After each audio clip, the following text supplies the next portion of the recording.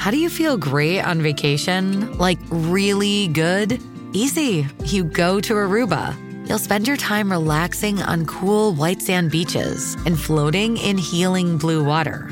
You'll immerse yourself in natural wonder and find your center on an island where things move at your speed. You won't just feel great, you'll feel relaxed, renewed, and ready for life. That's the Aruba effect. Plan your trip at Aruba.com.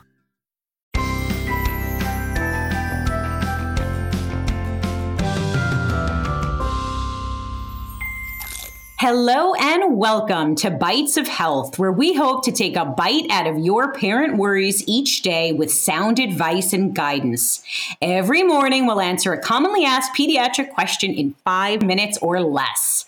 I'm Dr. Jess Steyer, a public health scientist, and today I'm joined by our amazing pediatrician bestie, Dr. Anthony Porto. Hello, Anthony. Hi, Jess. How are you today? All right. So today we are going to talk about lactose intolerance. The clock is ticking, so let's get to it. Anthony, let's jump right in. Is lactose intolerance the same thing as a milk allergy? This is a question that we get all the time. So they share similar symptoms, but they are different conditions. Lactose intolerance is really a digestive issue, whereas a milk allergy involves the immune system. The key difference is that lactose intolerance won't cause life-threatening conditions or reactions like anaphylaxis. Got it. That is a very important distinction. So can you shed some light on what lactose actually is? Lactose is a sugar that's found in milk and dairy products, as well as in a lot of other foods that you wouldn't even think about having that milk sugar, like breads and cereals. And what it is a double sugar. So it needs to be broken down by an enzyme that's found in your small intestines called lactase. By breaking it down, this allows those sugars to be absorbed. But when there's a decrease in that enzyme or a loss of that enzyme, it can lead to lactose intolerance because that sugar is not absorbed and then can lead to other symptoms. So beyond milk, what other foods might contain lactose? So it's really present in many food products and even in some medications as fillers. So manufacturers will often add milk or its derivatives to boxed or canned, frozen or packaged and prepared food. So you really need to read labels to identify the source of lactose. And it could include terms where it may say lactose in the ingredients, or it may say milk or whey or other types of things. And those are just things to start looking through to understand that whether or not you should be concerned if you're trying to go on a lactose-free or a lactose-limited diet. All right, good to know. So what are the key symptoms of lactose intolerance? So the symptoms really vary based on how deficient the person is and also how much they're consuming and how quickly they're consuming it. So it can range from nausea, belly pain or cramping. They may have bloating or loose stools, gas, and watery diarrhea. The severity really, again, depends on how much they're consuming and how quickly. I often talk to my parents. It's like sometimes ice cream, which maybe consumed more slowly, is better tolerated, or yogurt's more tolerated than, say, a Frappuccino, where you suck that down with a straw very quickly, and that's where you get more symptoms because of that rapidity and the amount of volume that your body is dealing with at that particular time. Oh, that is so interesting. So if a parent suspects lactose intolerance, how can they confirm it for their child? Typically, it'll really just be based on the history. Your pediatrician will talk to you and your child to understand if there are other medical conditions that may predispose them to having lactose intolerance. They'll do a family history to see if it runs in the family and try to take a diet history to see if the symptoms that your child is presenting with is related to when they consume a specific type of food. So one approach they may recommend is, how about we eliminate all dairy lactose-containing products for about 2 weeks, see if the symptoms improve, and then slowly introduce these products again into the diet to see if the symptoms return.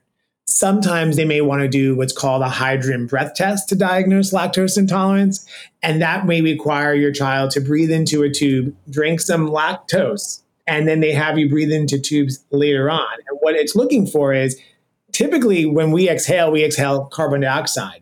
But if we're lactose intolerant, we're not able to break down lactose. Lactose then gets eaten by bacteria that produce hydrogen, and we get hydrogen in our breath. And that will help your pediatrician figure out whether you do have lactose intolerance. So, Anthony, word on the street is that lactose intolerance can sometimes be temporary, especially after illness. Is this true? Yes. So because lactase are found in the tips of your what's called the villi in your small intestines where food is absorbed, when you have a viral illness, a stomach bug, you can get loss of that lining and you can temporarily lose lactase and then become lactose intolerant. We also see it in other conditions like celiac disease, where you have irritation due to gluten, but because there's irritation in the small intestines, you can lose lactase and then you can get the ability to digest lactose again once you remove gluten from the diet and your intestines heals. So can infants be lactose intolerant?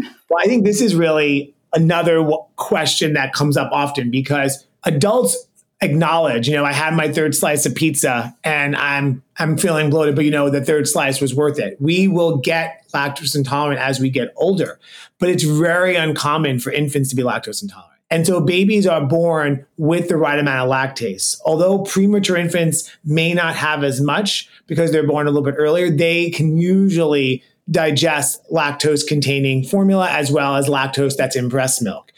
When we think about lactase deficiency in infants, there is one condition called congenital lactase deficiency, which is very, very rare. And this is the one instance where these kids may have lactose intolerance.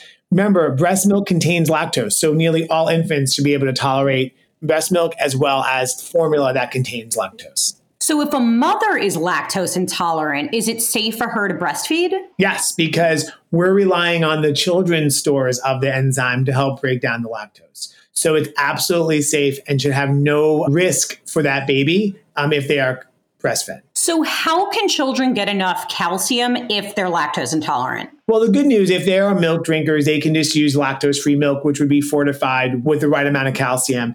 There are also other types of foods, including green leafy vegetables, nuts, beans, fish. Orange juice is also calcium fortified, and that might be enough. If you're concerned, you should speak to your child's pediatrician because they may recommend a supplement because the amount of calcium that someone needs will vary based on their age. So are soy or almond milk suitable substitutes for lactose intolerant children? So they can be. Some families will make their own almond milk. And when you do that, you don't have enough. There's no fortification, right? But the ones you buy in the stores are typically fortified. This includes soy, almond, rice, hemp, and oat milk, which are common ones. Soy milk is rich in calcium and is also high in protein.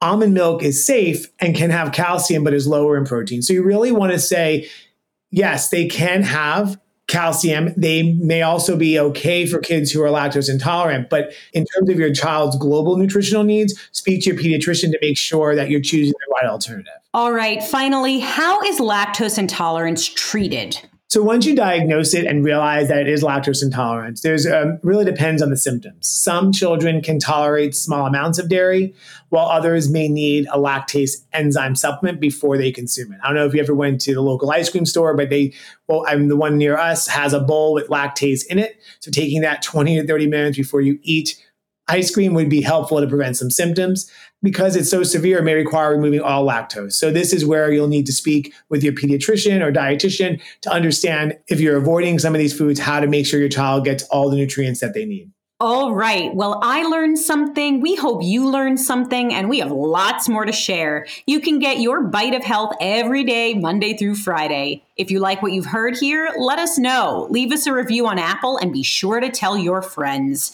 Remember, there is no single or best way to parent. Parenting is a journey, and we are all just doing our very best. We wish you happy, healthy, and stress-free parenting.